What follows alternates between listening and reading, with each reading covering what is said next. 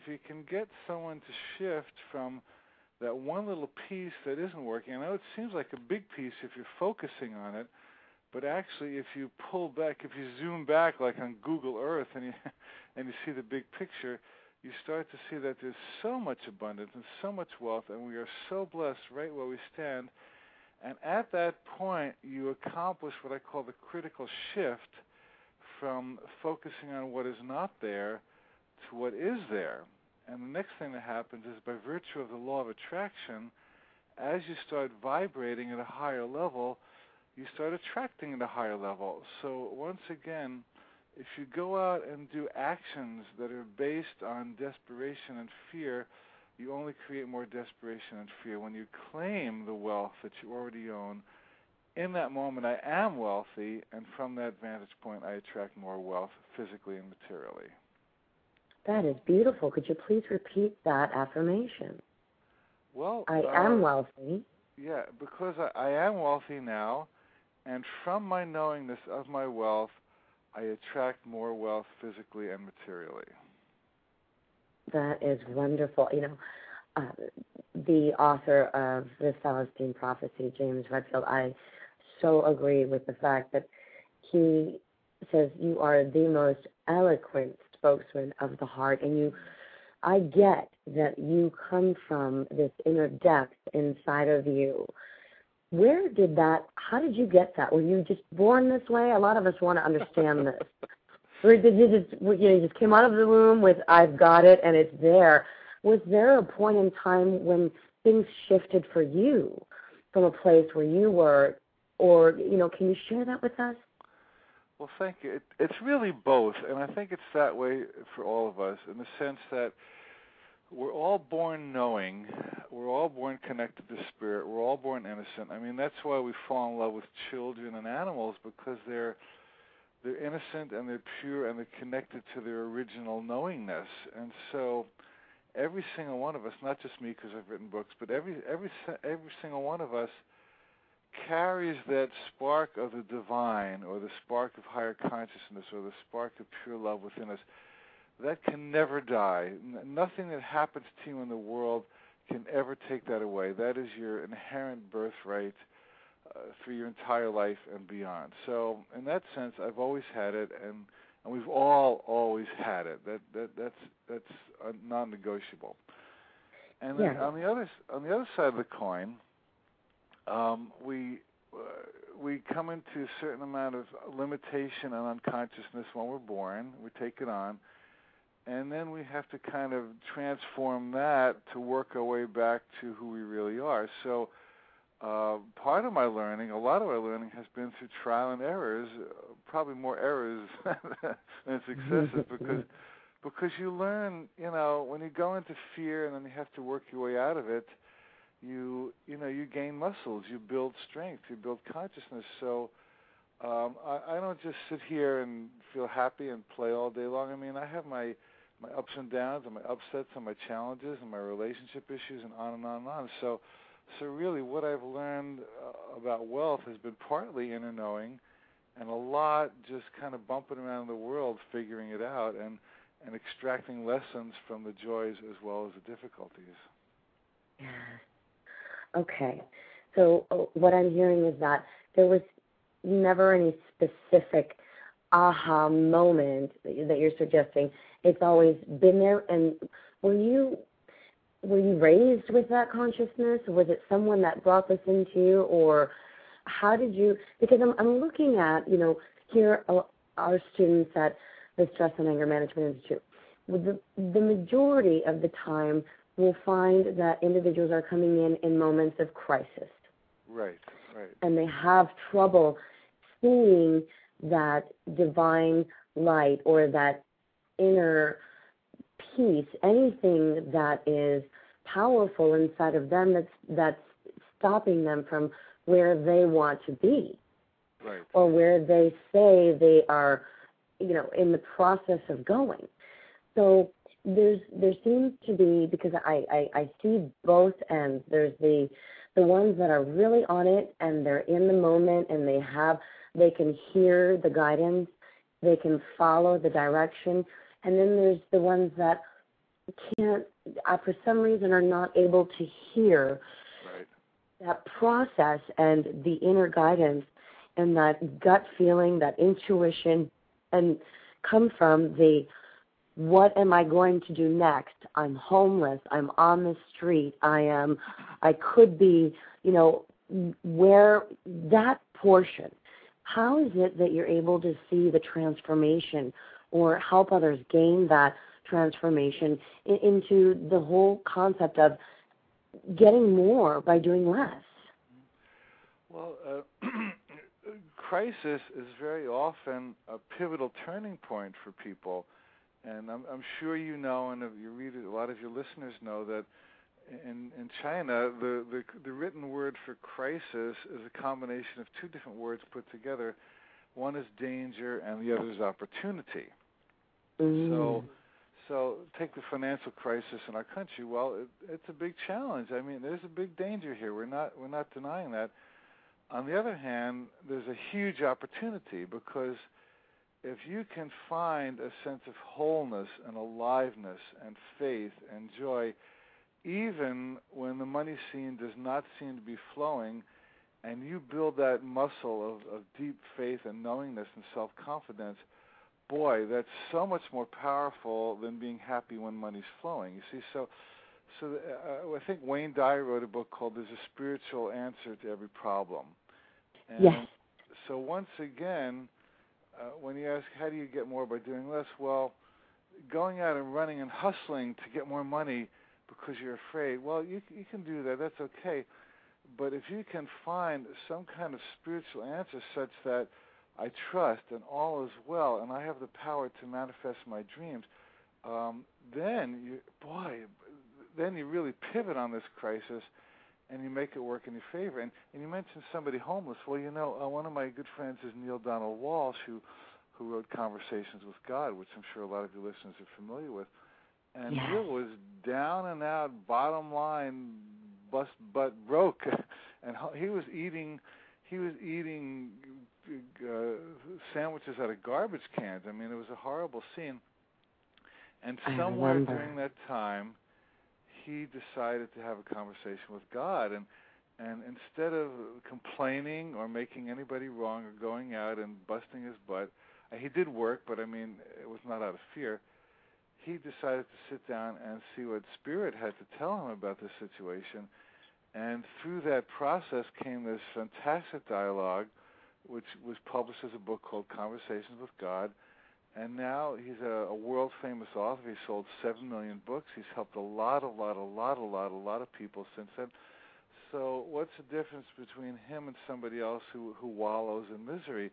He used the experience to uplift himself spiritually, and from that spiritual level, everything changed. And so bottom line is there's always a spiritual answer if you can dig in and find it. Yes, exactly. Can you tell me, what do you see right now as this great transformation is taking place on this planet, really, as Dr. Wayne Dyer says? What is it that you see? Is there a word or a phrase or some kind of, I guess maybe a paragraph or a sentence of hope? There's something of light that you see in the transformation right now, because I mean, there's so much change happening, and I see so many wonderful things happening. Although there's, like you said, all of this negative media on this crisis. Right. Well, change is always good, and what's happening now is really a wonderful thing. And I know it's hard to see if you just read the newspapers, but we've kind of gotten into lots of dysfunction as a society. Our economic system was highly dysfunctional, and we're kind of understanding why now.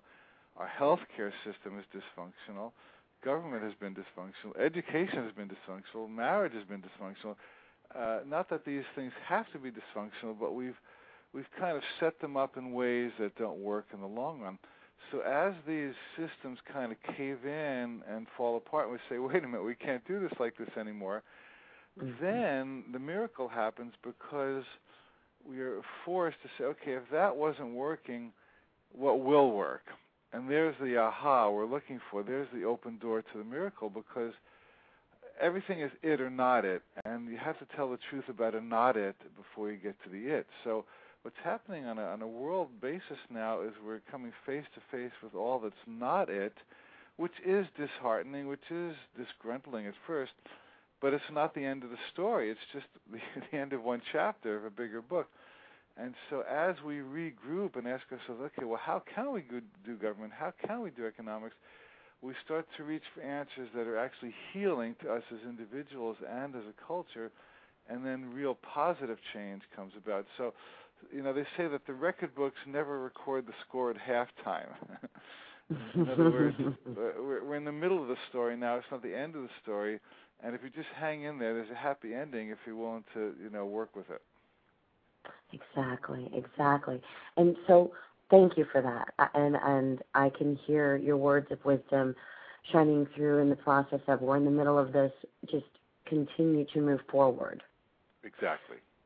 And so what else can you share with us about relaxing into wealth and getting into the mindset of that, relaxing into wealth? Because obviously it's this oxymoron of, well, wealth is go out and get it, hurry up, hustle, work, move, work harder, not smarter, whatever that may be. Money doesn't grow on trees. And your concept of relaxing into wealth in your book is phenomenal. And tell me, can you give us some daily tips or yes. Something that would, yes, okay, I heard a yes. I'm going to stop right there and let you go. No, it's fine. It's a great question. Well, just to remember that struggle is not it. And I do a training, a week-long mastery training, and one of the 12 principles we teach is that let it be easy, struggle is not required. And a lot of people don't understand this concept because they think, well, does that mean you lay in bed and wait for a check to float in your window? And that's not it at all. What this means is that you choose actions, whether it's money actions or relationship actions, that proceed from a sense of joy, creativity, passion, choice, and well-being versus sort of being a puppet at the hands of fear. And you kind of, you see, when you're struggling, it means that you stepped out of your path of joy for the moment. And the harder you struggle, the more you struggle. I don't know if anybody's noticed this, but when you start struggling, it usually leads to more struggle, not more peace. Can I tell you a very cute and inspiring story that from my own experience? Please do. Yeah. I think I mentioned this in the beginning of the book. A number of years ago, I was set to go on a plane trip from Hawaii to California. And as I was in the waiting room, they announced that the plane would be delayed for 2 hours because of mechanical issues. And I had an upgrade, a request for upgrade to first class, and it hadn't been approved yet. And so when they announced that the plane would be delayed, I thought, well, I will go to the desk and see if I can kind of get in their face to get my upgrade. See, I grew up in New Jersey, and that's what I learned, that if you bother people enough, they give you what you want. and so I went to the desk, but unfortunately, a long line had formed in front of me of other people trying to do the same thing and change their flights and so forth. And I realized that I would probably be standing in that line for maybe an hour just to get to them and get in their face and hear them say no.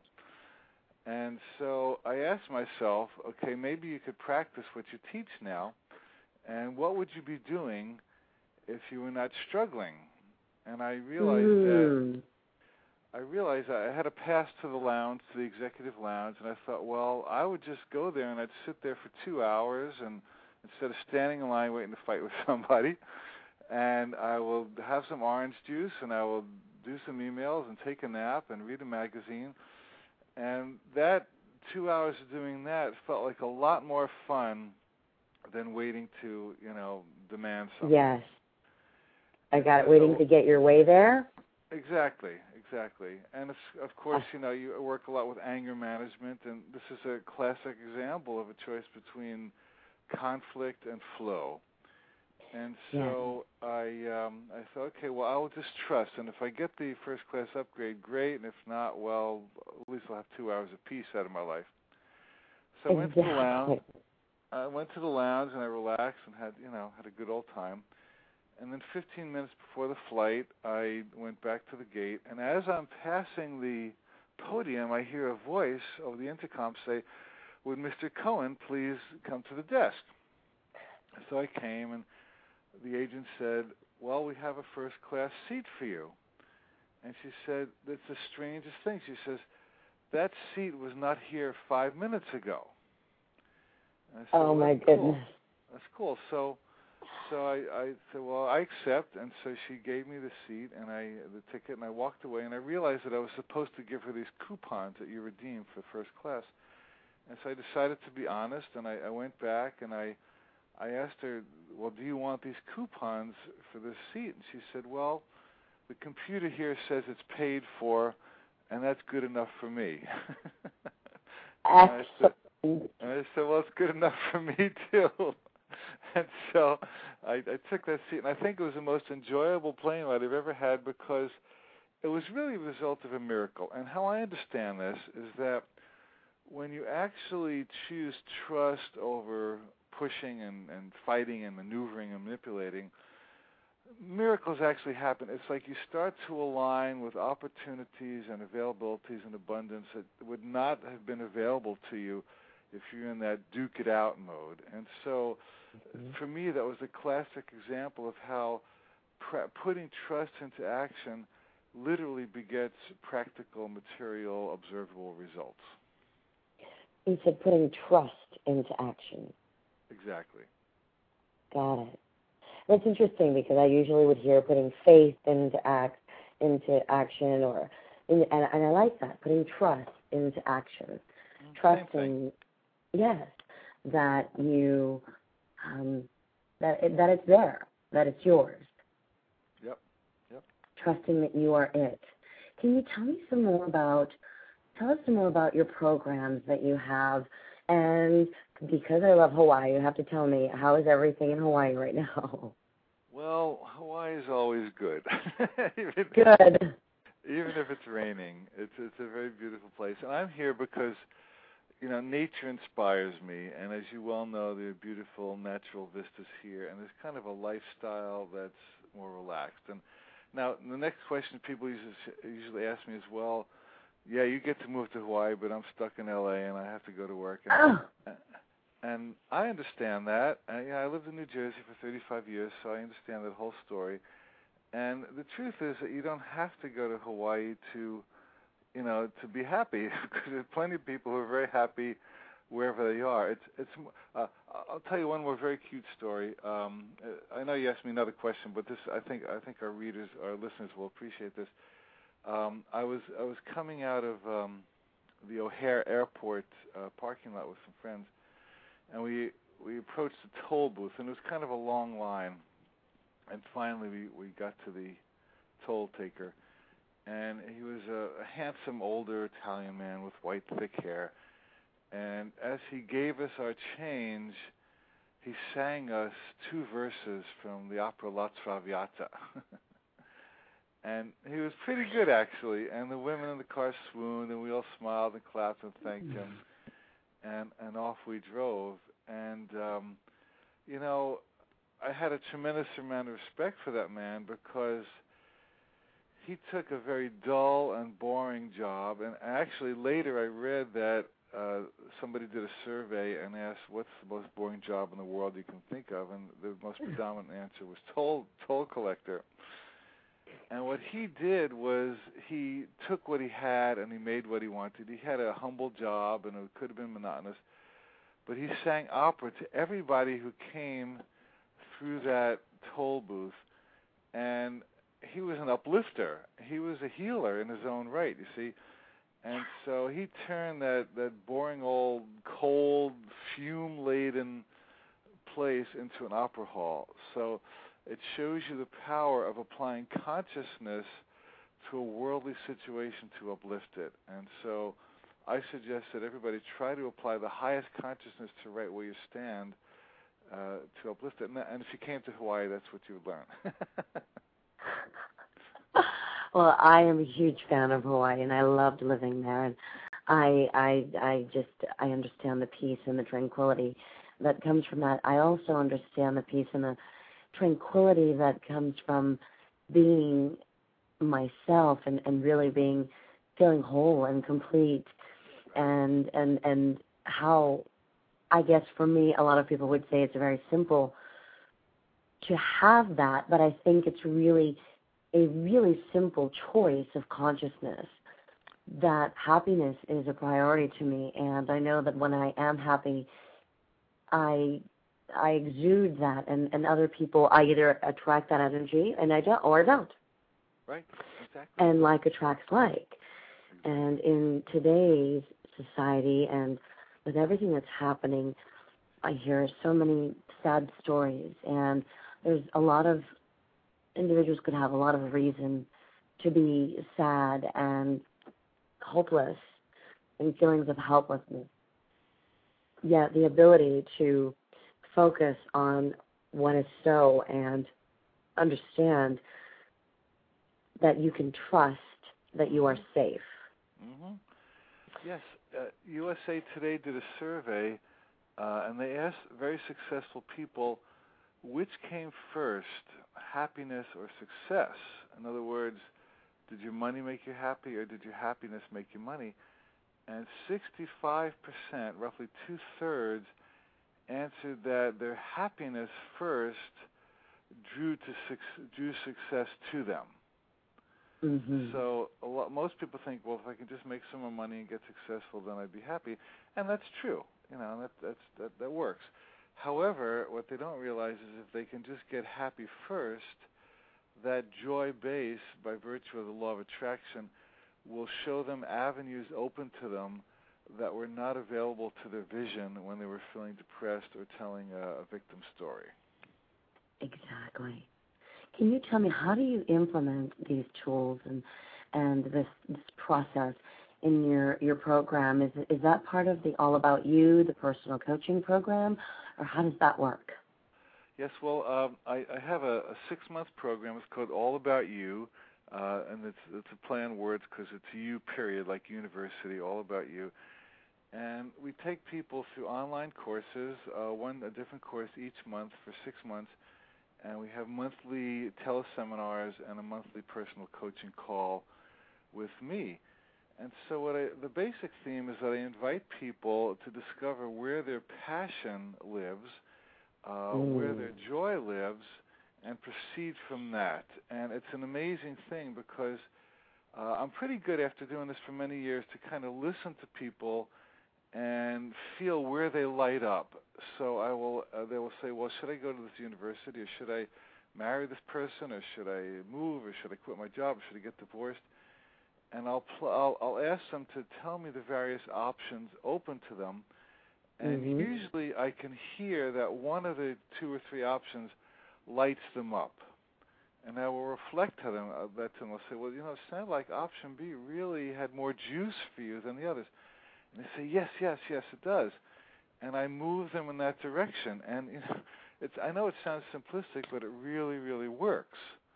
And so it's basically a training and a relationship in which people get to tap into where their joy lives, and then I empower them and support them to make choices in alignment with that joy rather than fear or resistance or boredom. Got it. So is that what you mean by higher learning for the higher self?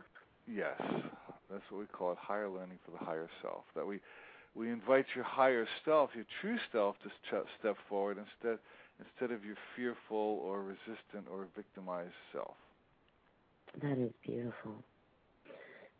So, any last words that you'd like to share on our opportunity today of relaxing into wealth and how to get more by doing this, and really the opportunity that you'd like individuals to consider right now listening?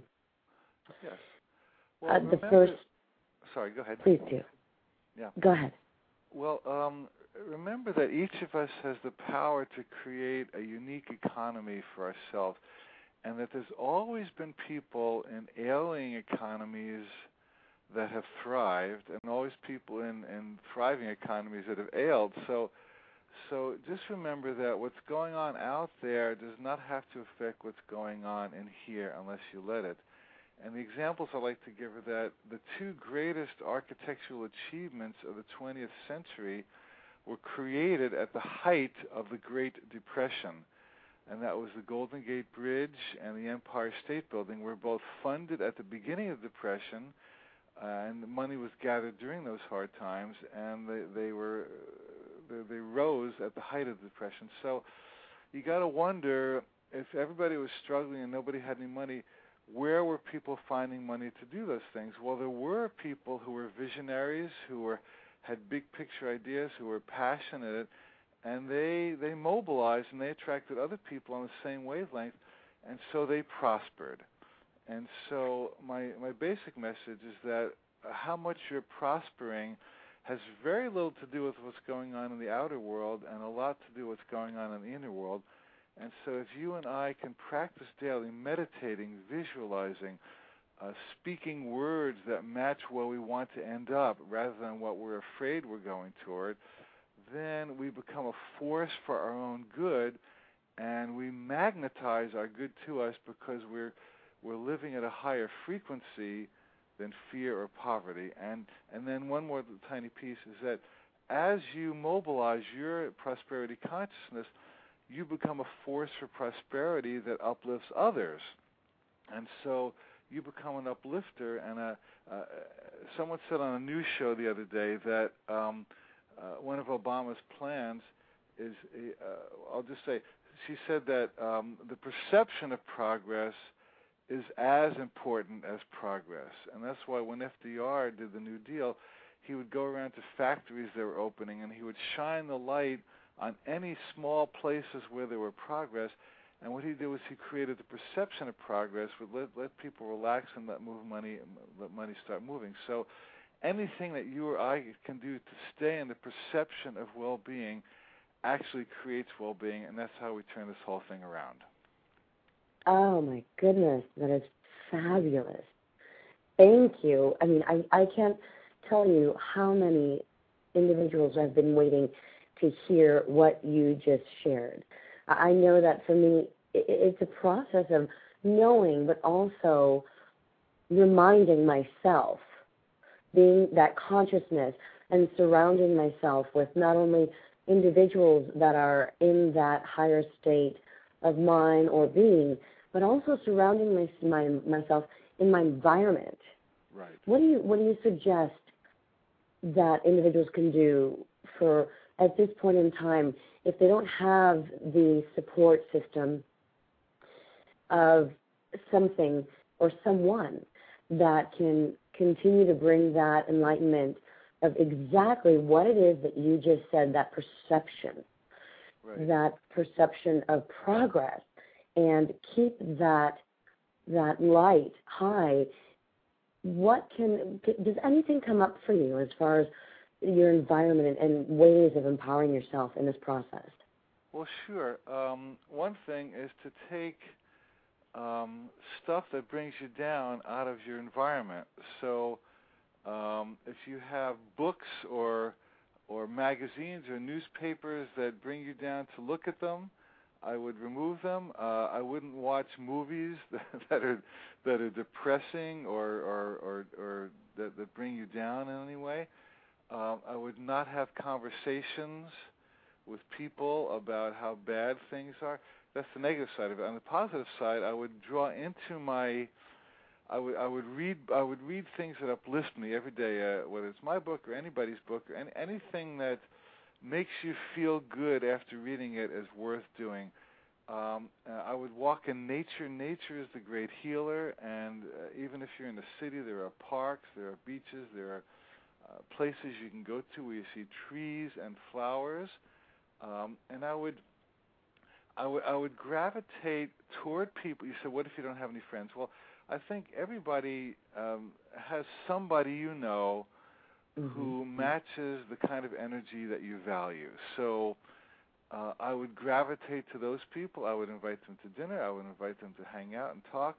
I would cut conversations short with people who are trying to bring me down. I would politely say I have to go now, or try to shift the subject. And so really, a guy came to my workshop who said that God let me down. I said, well, what happened? Well, I was mountain climbing, rock climbing with my buddy, and I fell 25 feet, and I was sort of hanging over an edge. And he started to come down to try to help me, and he chickened out, and I was left hanging. He said, but then I found a rock to hold on to and a ledge, and I kind of worked my way up, and here I am. And he said, I'm really mad at God now because God let me down. And I said, well, God didn't let you down. Your buddy let you down. God showed you where that rock was. Right. And so, it's not so much about depending on individual people for your well-being. It's about depending on spirit or God or higher power, whatever you want to call it. So there is a higher power that operates the universe, despite what CNN is telling you. Yes. And that power is working through you right now. And really, take a walk in the park. Do whatever it takes. Even if you're at work and you have to go into the bathroom and close a cubicle and do some breathing or to read something, whatever it takes, to take 5 minutes to get your head on straight will shift your day and then make you more successful and shift the world because you did it through your own connection with higher power. Yes, and can I confirm, just for the listeners, anyone, I still see people logging in, that your book, the Daily Inspirational Thoughts, is titled A Deep Breath of Life? Correct. It's called A Deep Breath of Life, right? Got it. Okay. Excellent.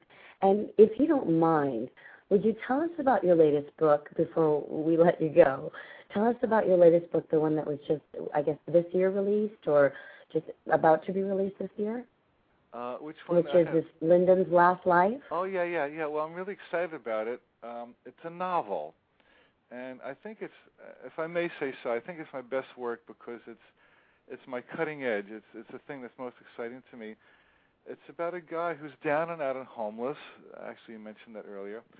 And he's about to jump off a bridge when he's intercepted by a monk who tells him that if you run away, you're going to have to come back, and it's going to be worse.